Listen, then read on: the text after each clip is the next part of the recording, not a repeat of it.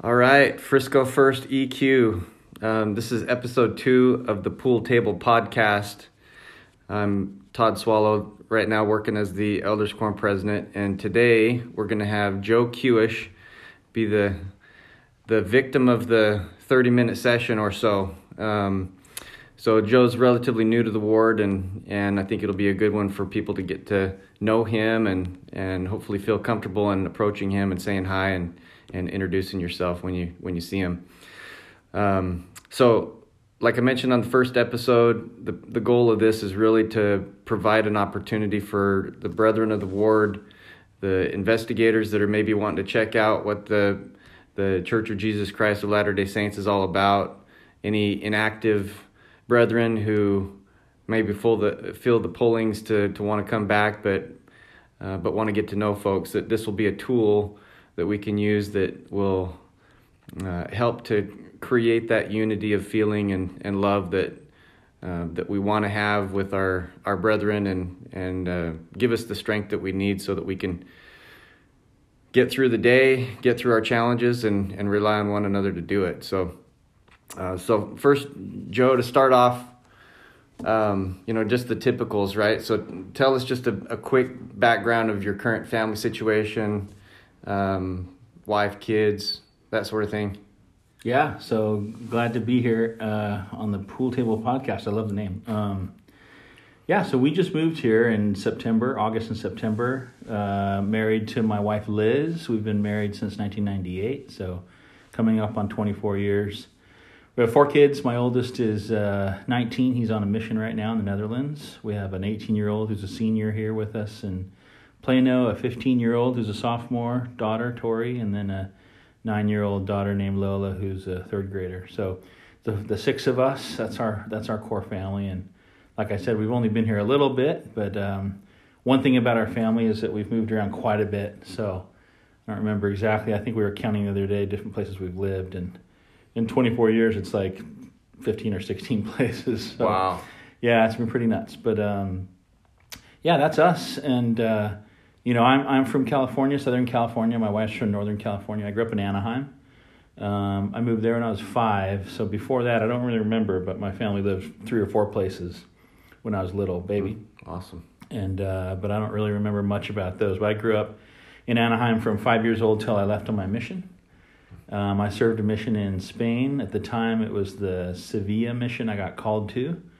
The mission name changed while I was there to the Malaga mission, and now it's been absorbed in the Madrid and Barcelona missions, but it's essentially the south of Spain.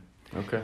So that's where I served, and while I was serving, my parents moved to the Bay Area and lived there for another 12 or 13 years. So I kind of identify with both Northern and Southern California. Nice. I got to know Liz because our parents actually lived next to each other in the Bay Area, even though we never really lived there at the same time, but had seen each other maybe, summers or holidays, and then started running into each other up in Utah. And we were always kind of like, oh, hey, our parents are neighbors, and kind of became friends that way and started dating and later got married. So, and then after we got married, we moved around quite a bit, and year here, year there, in California, Arizona, and then I went to grad school back east. So we lived for a couple of years in Philadelphia and a couple of years in Washington D.C. I did a master's in international economics and an MBA, and then since then I've been a couple different things. I have a kind of broad business background, basically your typical MBA ex-consultant, but cool. Done a lot of different things. So we'll dive into that a little bit. So first, growing up in Anaheim, I went. So I've got family that live in Anaheim, and before, when I was in one of my previous work lives, I would travel there, and one of my favorite places to run was around the Rose Bowl. Yeah, just a nice little track there. Great place. Did you ever go to the Rose Bowl when you were growing up? Yeah. In fact, I one thing I think about when I think about my childhood is a lot of the really cool kind of church and spiritual experiences I had, and one of the biggest ones actually was the Rose Bowl. Really? I don't know how old I was. I must have been maybe just 8 or 9. But at the time, the church president was President Kimball. Mm-hmm. And, the church used to do these giant meetings, and there was this meeting for basically all of Southern California. And it was such a huge meeting that it was in the Rose Bowl, and we filled it. The Rose Bowl is one of the biggest stadiums in the country. Right.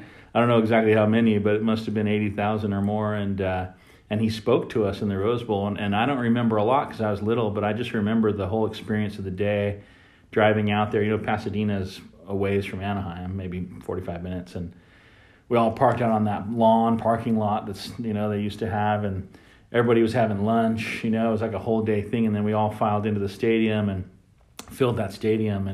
And he spoke to us. And if you remember President Kimball, he had that real gravelly voice later in his life. And I just remember vividly being so impressed by this huge group of saints. When you grew up in California, you're still a pretty small minority as a member of the LDS Church. And maybe there are 5 or 6 kids in my school of 2,000. Yeah. But there's so many people, and the church is strong enough that when you get together with members of the church, it's often a pretty big group. So it was really cool. So that is awesome. That was a great experience there in Pasadena at the Rose Bowl. But we went all over California all the time. I was lucky to grow up there. Spent a lot of time at the beach surfing and playing volleyball in Orange County, and then we'd go to LA all the time for fun and go down to Mexico, Tijuana, and just a great place to grow up. Yeah, awesome. A lot different now. Right. Yeah, it's definitely a little different now. Yeah. So that's funny that I was thinking Anaheim and Rose Bowl, but it's the Anaheim Angels, right? So were you a baseball fan growing up? Yeah. So the Angels played at what we call the Big A, and it's a stadium right there on the freeway, the 57 freeway. Rams played there too when I was a kid, before they moved away to St. Louis. But that was cool because from my house we could ride our bikes down the riverbed. There's a trail, like a running trail, and we ditch our bikes in the bushes and we'd go and we'd buy view level seats at Anaheim Stadium, and they'd be like $3. Mm-hmm. And then the Angels always broke our hearts. We'd be in first place, in the summer, but we'd always miss the playoffs by the end of the year. So by the end of the year, late summer, we'd usually be able to move way down. So we'd buy these cheap tickets, and then we'd go sit in some pretty good seats and see all the different guys come through. But Disneyland's just down the road, and we went there a lot. And it's a crazy place. That's awesome. And another actually right next to the stadium, down the road from the stadium, across from Disneyland, is this thing called the Anaheim Convention Center. People know it because it's got a weird shape, and they have a lot of monster truck rallies. And that was another prophet that came and visited us. I was in seminary, so I was probably 15 or 16, and we set a goal to read the Book of Mormon, and then everyone who read it could go attend this fireside with President Benson, who was the president after President Kimball. And I don't think they would have really not let anyone go if they didn't read it. But so we filled that thing with just youth. Oh, wow. The whole, I don't know how big the Anaheim Convention Center is. Maybe it's 25,000.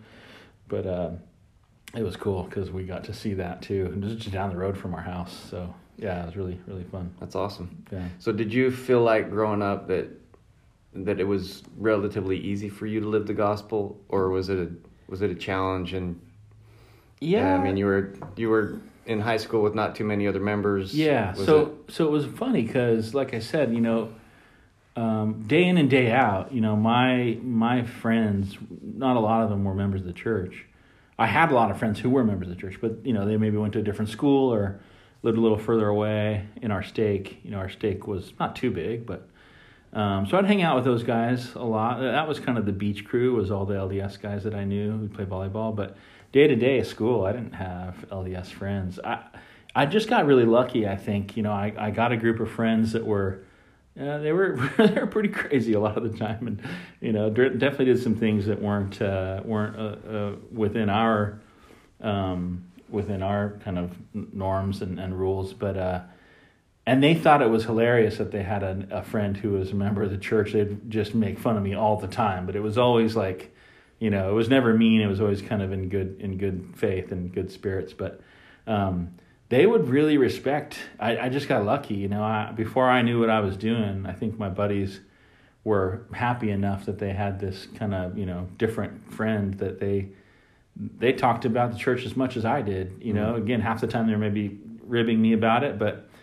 Not mean spirited, and then I don't know. Maybe if I would have tried to do some stuff that was bad, they might have even stopped me. They were happy because they had an all time designated driver, yeah. and all that stuff. Right.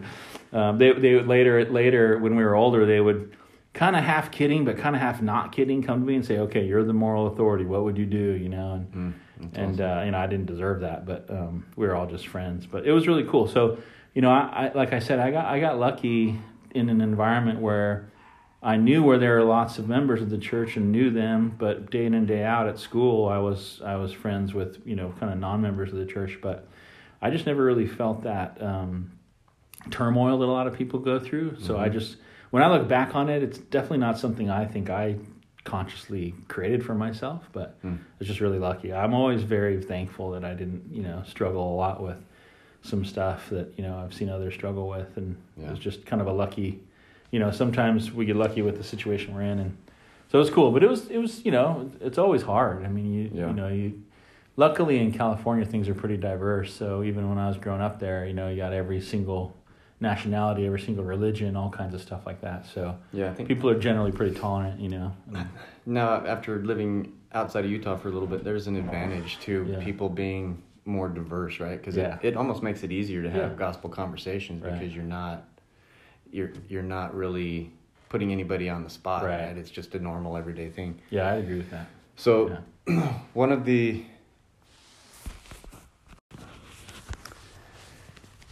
one of the questions, I guess, would be, so you felt like you were lucky and you avoided, some of the challenges that, others fall victim to during those teenage years, but you made it into the mission field. Did you always want to serve a mission, or was that something that, you struggled with? Yeah, no, I was always excited to go. I don't know if I really thought about it that much. I'd always had a positive, I was really excited to go. Back then you had to be 19, so you just, the pattern was you go to school for a year and then go. And so I went to BYU undergrad, so I was there with a bunch of other guys who were all preparing to go, and so, but when I was younger, growing up, and even as a teenager, I was always looking forward to going.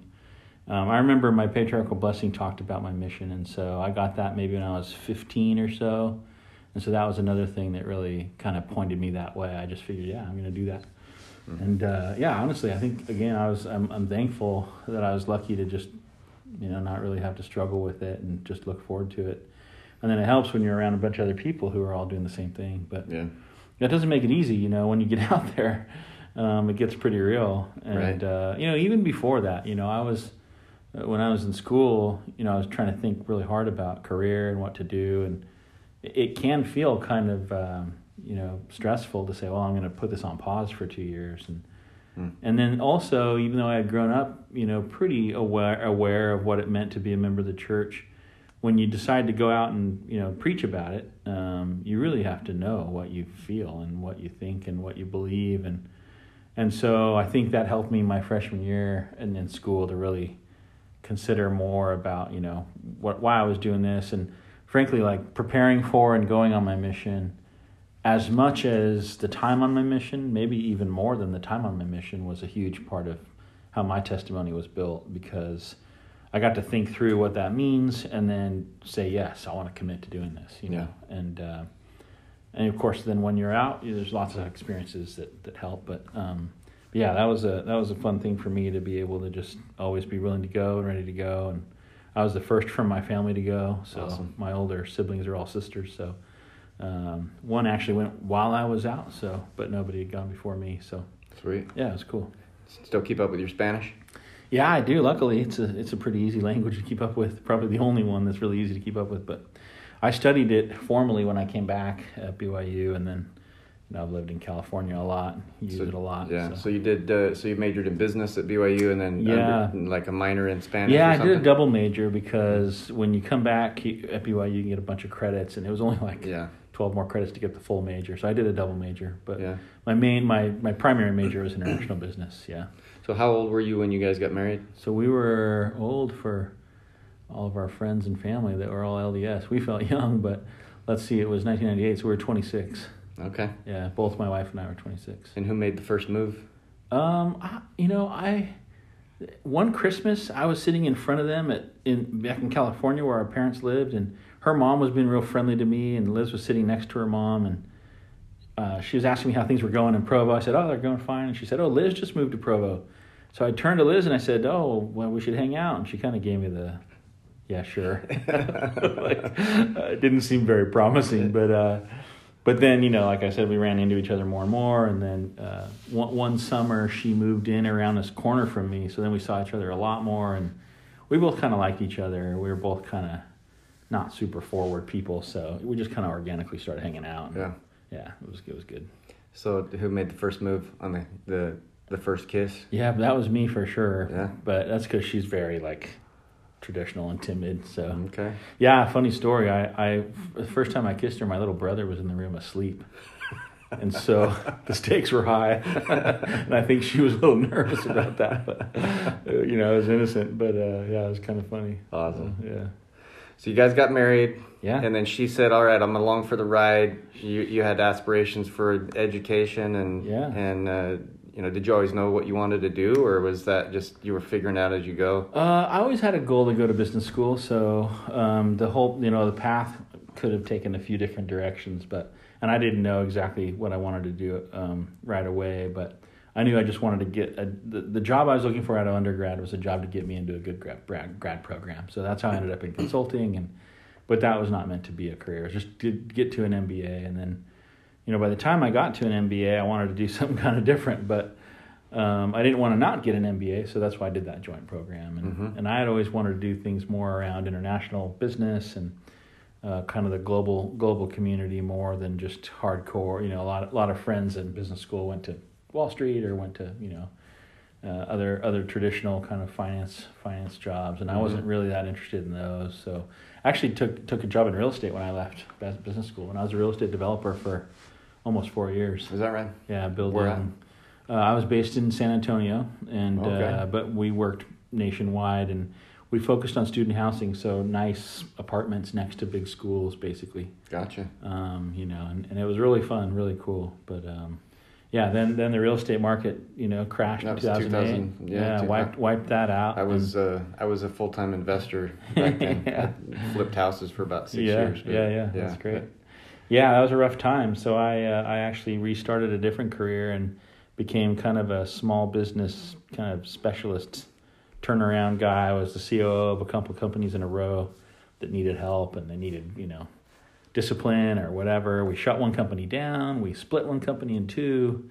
Another one was a startup, a tech startup, and did that for about 3 years, and then decided I needed a job in a real company. I'd never worked in a corporation, and I'd always been interested in tech, and my family was based in the Bay Area, so I got a job in Silicon Valley and worked for PayPal there, and ended up doing that a long time, 7 years. Long for me. Yeah. You mentioned the PayPal thing and the 2 Cokes versus the 1 Coke. Yeah. They like to spoil their employees because tech companies have learned that if you spoil your employees, they don't leave. Yeah. They work long hours. Yeah. What did you do for PayPal?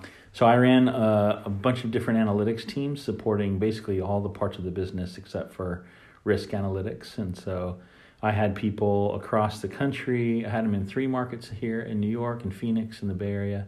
And then I had teams in Singapore, Berlin, London, and Paris. So, we were supporting global product and then global markets and just all kinds of different data analytics and data science. And is that when you started really traveling and being a world traveler? Yeah, I'd always traveled from being young. I always had this crazy, wanderlust. But when I really got addicted was a couple of years after my mission, where I was at BYU with a buddy one day on cold, snowy Utah winter day, and we were like, this is terrible. We got to get out of here. We didn't want to leave school, but we were both California guys and couldn't stand the cold and the non-travel. So we baked up this plan we were gonna buy a car, an old car, and then take off a semester at BYU, so 4 months. And we're going to just drive south from San Diego, where my buddy lived. And we're just going to take 4 months to go to every country in Central and South America. And then we're just going to ditch the car at, the end of South America. And then we're going to fly home. And we came up with this plan, and our parents actually bought it. And they said, yes, we could do it, which we didn't believe. And then once they said yes, we started scheming more, and we switched it to backpacking through Europe. So we just bought a rail pass and a ticket to London from LA, and we went for 4 months. And then it was funny because this was just barely pre-internet, So there's not a lot of easy ways to communicate. And after the first few weeks together, we had ideas that we wanted to see different things. So we said, okay, you go here, I'll go there. We'll meet in 2 weeks. And we'll meet in Paris. We'll meet under the Eiffel Tower in Paris in 2 weeks. And I went to meet him, and there was a strike, and the border was closed, and I couldn't get to Paris, and he was stuck in Portugal. And we just could never hook up. And so because there was no way to find each other, I ended up traveling the whole time by myself. And so did he. We didn't find each other until our return flight in London, right before Christmas. We took from August to December in Europe. So for 3.5 months, I traveled all through Europe and Eastern Europe and Turkey just by myself. So crazy. I got on a few international trips before that, London and whatever, but that's when I really caught it. So back to where, I just got married with Liz, one thing we did, she had never traveled ever because she kind of just grew up working and trying to, support herself. Mm-hmm. Is I took her everywhere I could. So we traveled a ton before we had kids, and then even when we had kids, we've just always kept doing it. And so once I got that job at PayPal, it was kind of I was a pro. Yeah. And I just really, it was what I liked the most about that job was because every time I'd go, I'd usually have to go for a little more than a week because you just couldn't get it done in 5 days to go to those 3 cities in Europe, and so I'd always have a weekend, and so every weekend I'd just go somewhere. Yeah. And so I've been a million crazy places. That's awesome.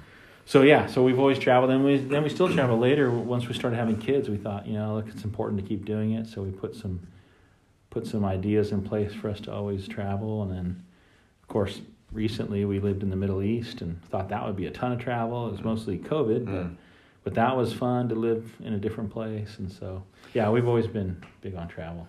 Yeah, so you guys ventured like a real venture and picked up the family and moved to the Middle East. Yeah, after 7 years at PayPal, I was wanting to do something else, and everyone's like, "You're crazy! Don't leave Silicon Valley. It's a lot of money and a lot of opportunity." And that's right. But I just felt like we wanted to do it, and you only live life once, and wanted our kids to have a different experience. And I always wanted to work overseas, and I had a friend over in Qatar, and he had opportunities there that were really interesting, and we did it more for the family and the experience than the career move. It was probably not the greatest career move, but it was worth it. So we went for it, and we went there in December 2019, and ended up being there almost 2 years. Most of the time we were locked down, but even with the lockdowns, we were able to travel. We went to Greece and Maldives and Seychelles and all these crazy places, But mostly the experience was just being there. It was living amongst totally different people. The ward and the stake were fascinating. All kinds of people in our ward. There's just one ward for the whole country, English-speaking ward. And we had, American families. We had British expats. We had Russians and Ukrainians. We had lots of African brothers who were working, sending money back home. We had just a really cool combination and a wide range of experience, and so it was pretty wild. And then the steak was really cool because it was 3 different countries. So it was Oman, UAE, and Qatar was our steak, and so our steak center was in a different country, and you had to fly to get there because you couldn't. When we were there, we couldn't go through Saudi Arabia because there was a blockade. It was wild, but definitely the adventure we signed up for. So it's amazing. It's cool. So looking back,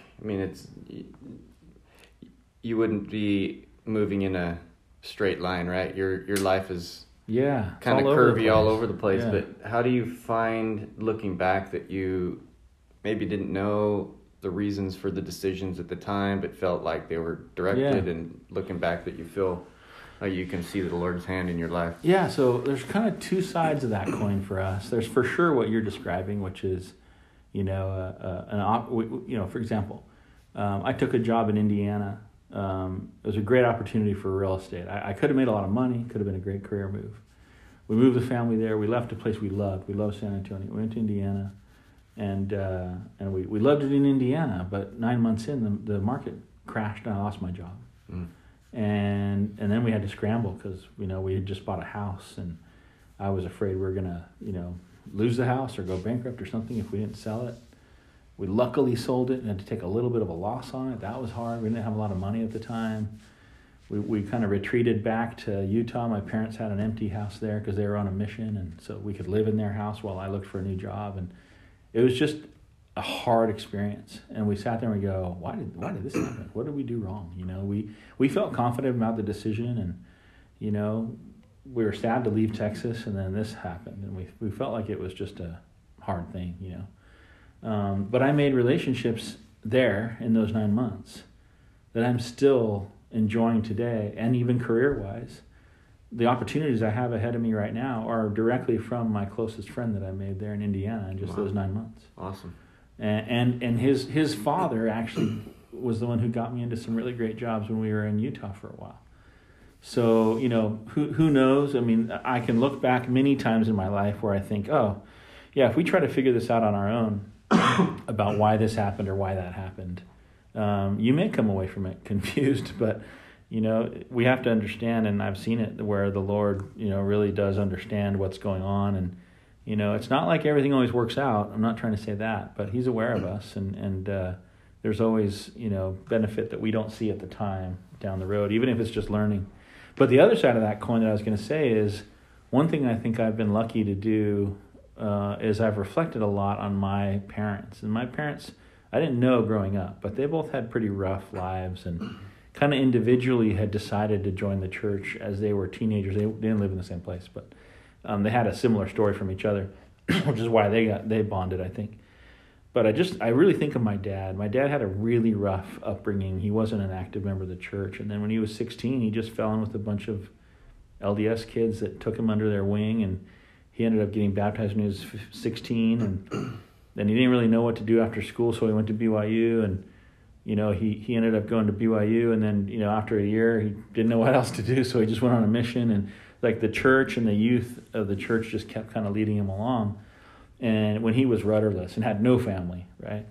And so then what happened was I didn't know that when I was young. I just observed him when I was young. So then when I was older and I was able to put this together, I thought about how he was when we grew up. And I was just blown away because I thought, man, here's a guy who really struggled, had a hard time, and he's made a great life for himself and his family. But it was clear to me that all he cared about was his family and the church.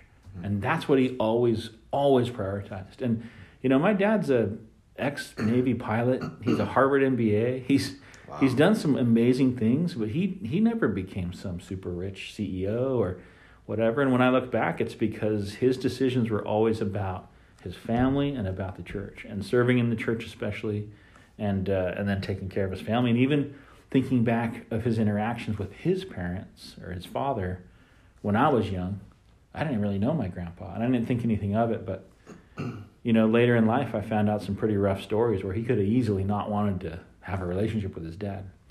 But growing up, he would always go visit his dad around Christmas, drop off a steak. I mean, we never saw a steak when I was a kid. I didn't even know what it was. If we go to the store and buy a steak, then I know we're driving to Grandpa's house to drop it off. Or we'd go fishing in Mexico, and we'd always stop, and he'd give the biggest fish to his dad. And as I was a young married person and learning all this stuff, I decided then, that's what I'm going to prioritize. So when you look at my life, it seems kind of circuitous, maybe some zigs and zags that don't make sense, but I've just never prioritized career as much as I could have. I mean, I went to a high-powered MBA as well. All my Wharton buddies are, CEOs and, Wall Street guys now, and I've always wanted to do what I think is best for my family, and then what the Lord wants me to do. And I've always wanted to be able to serve whenever I can, however I'm supposed to. And so, even though there's zigs and zags in my life, I think a lot about that lesson I learned and how it's helped me, try to just prioritize the right things. I think that's probably the best gift that a parent can give a child, right? Yeah. That's what I think I want to give all of my kids. Yeah. And looking at my life, I find that when I've gotten off track and those things haven't been my priority focus, the Lord, in His mercy, knocks me down a bit and says, "All right, what are you doing? Where you focused?" Yeah. And you gotta keep first things first. And there have been times when I've felt maybe at a loss or confused or not sure what to do, and I can usually trace it back to where are my priorities? And not always, right? And by the way, when your priorities are right, it's not like you'll get every answer either, right? Or it's all going to work out. But it's just that lesson of learning what to prioritize has been what's directed my life. I mean, going to Qatar was all of that. It's like, how can I be of service, and how can I benefit my family? And it was a hard thing to walk away from a high-paying job, and now there's not an entry back. Right. But that's okay. Right. It's time to do something else. Yeah. So. Another door will open. Right.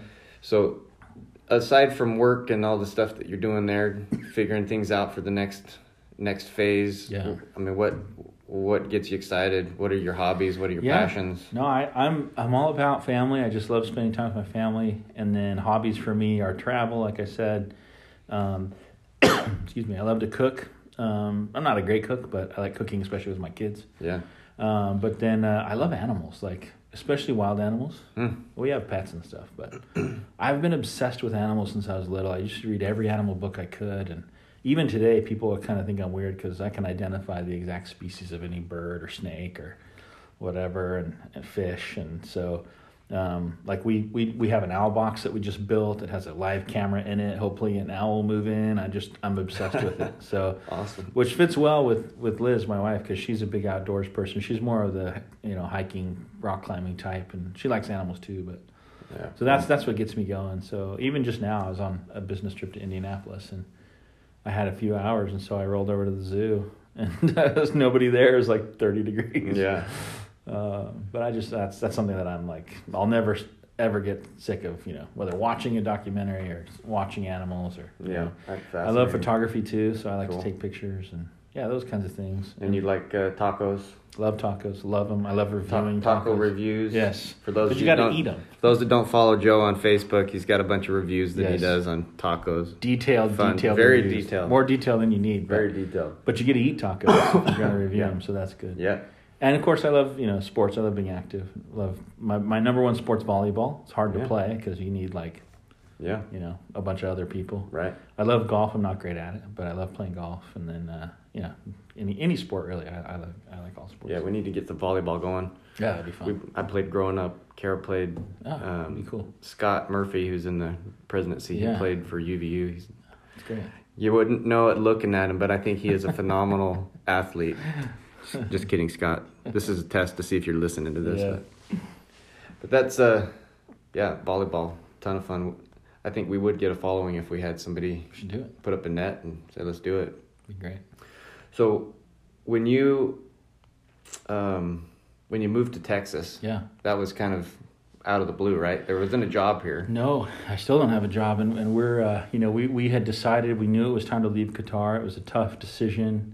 You have to kind of leave in the summer, so it's like once a year you get a crack at it. Are you going to commit for another year or not? And so we kind of decided last minute, and we didn't know where to move. We had the whole U.S. There wasn't time for me to get a job, so we just said, where do we want to live? And, we have a house in Utah. We could have moved there. In Provo, we had come from California. We're both from California, so we looked at that, and then we kind of just looked at other good places to live, kind of Nashville and Atlanta and Denver and all the cities that, have decent housing and jobs. But we just felt drawn to Texas and kind of looked at Austin, which we knew well when we lived in San Antonio, and just didn't feel right. Austin's kind of a little overgrown right now. And I've always loved Dallas, and we thought, what about Dallas? And every time we looked at it, I just got a great feeling going, it makes tons of sense. Everything's there. It's a huge city. There's lots of jobs. The jobs are diverse enough that you can find something. The housing's not too bad. The schools are awesome. Church is strong, and so it came down to Dallas, and we looked at the map and chose Dallas. And, our goal is to be here a long time. We don't want to leave, so we don't know, but that's kind of our goal. So that's why we're thinking long term. And and then we had a 2-day trip here to find a house, and it was all over the place. We looked from Allen over to Flower Mound and up, and we really felt like we were guided to this house in this ward. We didn't think we'd get this house with the offer. It was a really hot market last summer, but we did. And then we've been here, and we're just like almost daily affirmations for us that, this is one of those times. It hasn't always happened in our lives. There's been places where we've just gone with it and fine, but one of those times in our lives where we really feel like we were, brought somewhere to bless our family. So we're pretty happy about that. I don't think you're alone in that sentiment. I think talking to a lot of people here. This ward, I hear it all the time, and yeah, it's no doubt when you get to know the people in the war, they're great people. So. Agreed. Yeah, we feel like it's been a huge blessing for us and our family, and all the different opportunities that we get from the interactions with people. For sure. It's been amazing. So we could probably go on forever because I got a lot of follow-up questions. I want to know about Elon Musk. Did you interact with him, or had he already sold it by then? Yeah, he was gone, but I'm a big fan of Elon. Yeah. I think he's misunderstood by some folks, but he's just a guy who wants to make the world better. Yeah. He's pretty eccentric, but okay, fine. Yeah, I was listening to a thing on his Neuralink deal that it's scary but exciting. Well, I mean, you can't get these transformational ideas without the person being a little out there. Yeah, for sure. So yeah, but it was cool to be in a company that had that legacy, because at the time it was totally changing everything with digital payments. Now digital payments are taken for granted, but back then it was like a payment was cash or a card, you know? And there's no way to do it on this thing called the internet. So now think of all the stuff we buy online. So nobody even thinks about it. Nobody has cash anymore. Yeah, so pretty cool.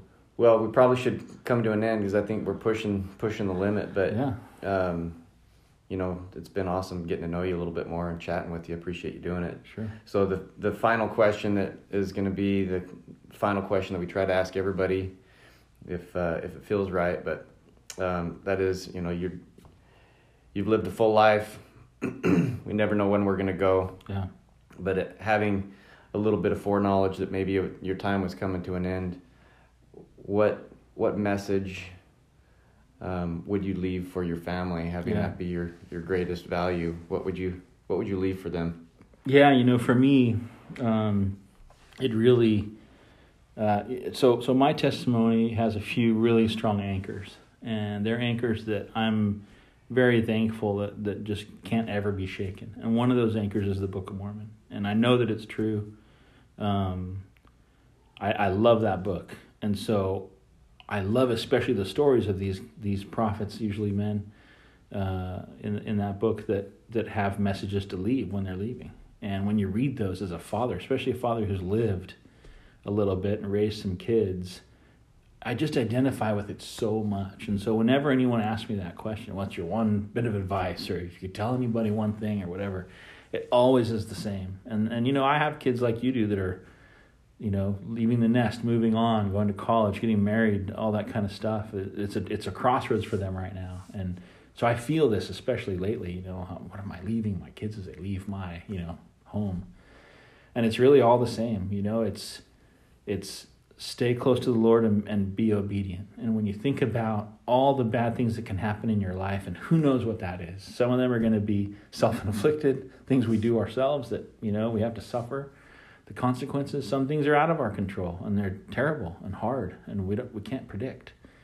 Regardless of all of that, if you stay close to the Lord and you remain true and faithful, you can have joy. No matter how difficult your life is, you can have joy. And I know people, from the African brothers in Qatar to people on my mission, who have had what we would consider to be terrible lives, horrible lives, and they're some of the happiest people I know. And, that's that joy that comes from the gospel. And so, anytime anyone asks me what my parting advice would be, it would be remain faithful, remain close to the Spirit. You will be blessed, even if it's not in this life, And if you look at Job and the story of Job, and all these things happened to him, and at the end, he still bore testimony. And he still said in his testimony, I know that in my flesh I'll see God. It was a testimony of the resurrection. And, he was even resigned to know that even if things never got better for him in his life, it didn't matter. He bore that powerful testimony. And so I would leave that same testimony. I know that the church is true, and that God is our Father and Jesus is our Savior. We will be resurrected one day, and it will be made perfect through his atonement. And it's my hope that my kids, or whoever wants to listen to me, give some final advice, would be remain true and faithful, repent, and stay close to the Lord, because that's where you'll get the greatest joy, which is eternal life. And that's what I would leave. Awesome. Well, thank you. And it sounds like you're doing a good job of leaving that with your kids already, so hopefully keep it up. Keep our fingers crossed. All right, brethren, coming to an end. Thanks for listening, and just know you're next. We'll talk to you next time. la la la la la la la.